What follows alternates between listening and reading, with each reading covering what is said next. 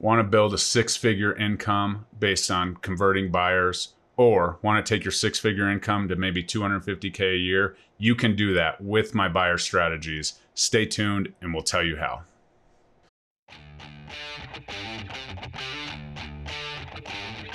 Welcome to the Real Estate Agent Playbook, helping you win at the game of real estate every day. Here is your host, Jeremy Kane. Chances are your broker or team lead are limiting your growth. I'm here to help you with that.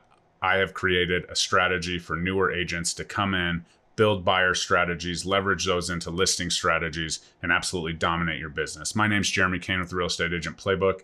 I absolutely love helping agents win at the game of real estate every day. Thank you so much for tuning in. Please share the podcast with your favorite real estate agent. We're helping grow that community, as well as like, comment, subscribe if you're watching on the YouTube channel. If you're watching on the YouTube channel, check out the podcast and vice versa. I look forward to dropping value in this episode, so let's get right into it. So let's start a little bit about this, and chances are your broker or your team lead are jamming one strategy down your throat. And this is something that I referenced earlier, but I definitely want to kind of double click on, because as a entrepreneur and a leader of many agents in my organization, it absolutely boggles my mind that people are jamming one strategy down all of these agents' throat, limiting their potential as an agent, contributing to the failure rate in real estate, which is absolutely what I'm here to help avoid and help reduce the failure rate and absolutely explode the success rate, because I know how much money can be made in this business. I know how life-changing real estate can be, not only for clients, but for agents.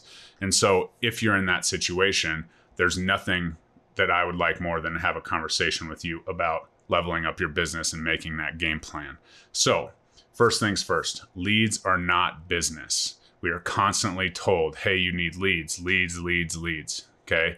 And that's where you get sucked into making the 200 calls a day, making the door knocking, call rounds, X amount of social media posts. Definitely share everything you're ever doing on social media, your personal page, your business page, and your IG, and all of those things. And the truth is that that's how some people build business, and that's okay, and it may work. However, it's not how many people build their business. There is no team lead or .com that can provide you leads without costing you big time money to help you become a successful entrepreneur and create the financial freedom that you got into the business to create. Absolutely not possible. If you are getting shoved into a bucket, or you feel like it's not necessarily, catering to all of your strengths, then that's where a change needs to be made. I will tell you, a change does not need to be made in the leads that are given, the leads that are handed out, or anything of that nature. A change needs to be made in your conversion, okay, and what you're doing. And so let's go down the conversion rabbit hole a little bit here. So conversion is something that's often looked at, what's your sales strategy? A lot of sales calls and scripting and all of that. And the conversion really lies in putting yourself in contact with people that you are like-minded with, and you can help them make a life change by purchasing or selling real estate. And so when you put yourself in those shoes, it's a lot different than, oh, I used this sales script, or I used this strategy to trick them into becoming clients, and now here we are. Now we have a client. Maybe they're not as ready, or they're not as educated, but it's a lead. It took a conversation, and now eventually they'll turn into a transaction. All these leads, everything is based on conversion statistics and all of that. If you're, not dialing 200 times a day, you're not going to get that one or two possible lead. And, you have to be good at it. You have to practice. You have to get the scripts to get that one lead over the hump. I'm here to take that, less than 1% conversion rate and have every conversation turn into a potential option. And, certainly it doesn't happen just on the phone talking to strangers. Absolutely a great way to build business if you're dedicated and that aligns with your personality, your disc profile, whatever. Some people are great at it. Some people have built a great business doing so, but it's not just dialing these random leads and not having any conversion strategy behind it.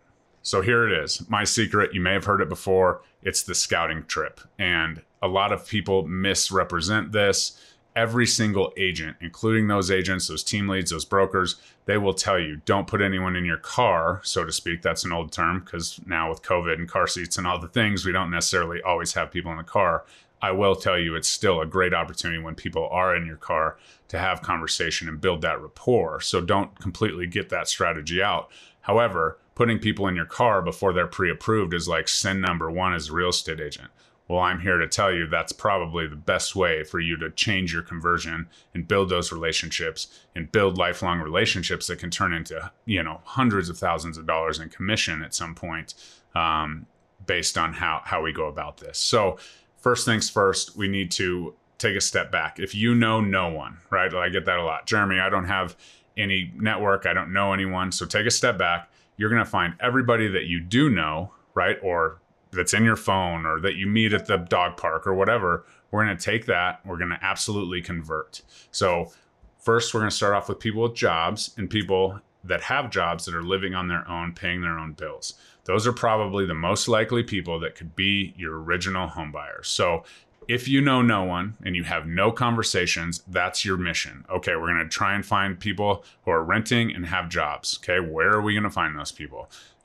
All kinds of networking events. You could go out to dinner. You could join any sort of group. You could go to the dog park. You could go anywhere you want, right, to find these people that are renting, apartment complexes, whatever. Don't be the creeper that's just hanging out being like, hey, do you have a job? Don't do that. But you get my point. Go through your phone, go through the people you talk to, and find those people that are renting that have jobs. Okay. Now build those relationships. Hey, I'm a newer real estate agent. I'm taking people out just to see houses. Is that something that you might be interested in? Maybe, one day you can buy a home. Okay. Have that conversation, put them in the car, so to speak, and get them out. Here's the rules. I pick 4 homes in 4 different neighborhoods, depending on their warmth as far as, I'd be open. I'd love to buy a house if it would be possible someday. Great, cool. Or I'm not interested in buying a home, but I'll go look at houses with you. Whatever that is, that's still a potential, right? So we're going to take them out. The goal would be to start to have the conversations about what the buying process looks like. What comes first? First, we find a house, then we put an offer in, then we get under contract, then we get an inspection, then we have an appraisal, then we have, loan conditions, and then we close, and then you move in. Great. Obviously, you're going to go through each step, show that you provide value, that you understand what you're doing throughout these showings. Now, some agents are like, Jeremy, I'm just worried about getting the lockbox, making sure that the kids aren't jumping on the bed, all of the things. All of those things come into play. As an agent, you are getting experience just showing houses, having real estate conversations. And there's not a lot of high pressure because this person isn't even a buyer yet. And so you have the ability to have these conversations. They're asking you questions about the house that you can answer or find the answer to. You're starting to develop a system as far as showing homes and doing that, right? And the whole process here is to maybe take some notes on things that are pain points for them. Maybe you find pain points like, I hate my apartment because the guy above me wakes up at 5 a.m. and he must weigh 1,000 pounds because he has heavy feet and, whatever. So you find those pain points and then you can address them later. So take notes, have people talk about what they like, what they don't like, whatever. You will use those notes to your advantage when they call you to buy a home. In the process, you're also showing your value as far as understanding the process, understanding the system, and going from there. Chances are their emotion will be high. They're going to have positive emotion. People like looking at houses. Don't show them a bunch of dumps. And I'll talk about the red flags and things not to do later.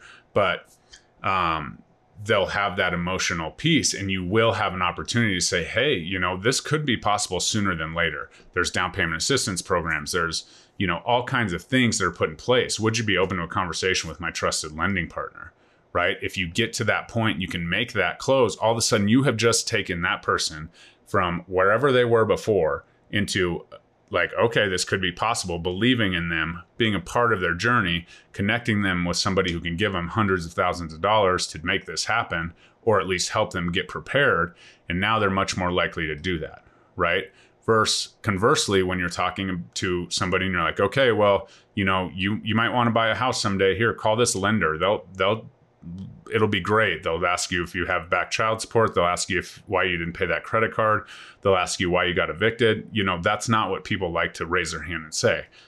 All of a sudden, they're like, okay, this is the dream. This is the reality. I can actually purchase a home someday. Let's figure out why. let's talk to this person. Even though I don't have $1 in the bank to do this, let's talk to this person and have them help me, coach me, because Jeremy just gave me, some of his time to help me understand the process. And now I understand the process. So I'm sure that this person can help me get there faster, right? So you're getting them over to your lender. Now the ball's rolling. Now all of a sudden they get a gift. Now all of a sudden they're a buyer in 1 to 2 months, or maybe they're not, right? And maybe they don't ever buy a home from you, but the positiveness of that experience, the 2 to 3 to 4 hours that you spend with them one time, is absolutely key. Because when people start talking about, hey, I'm going to buy a home this year, hey, I'm going to do this.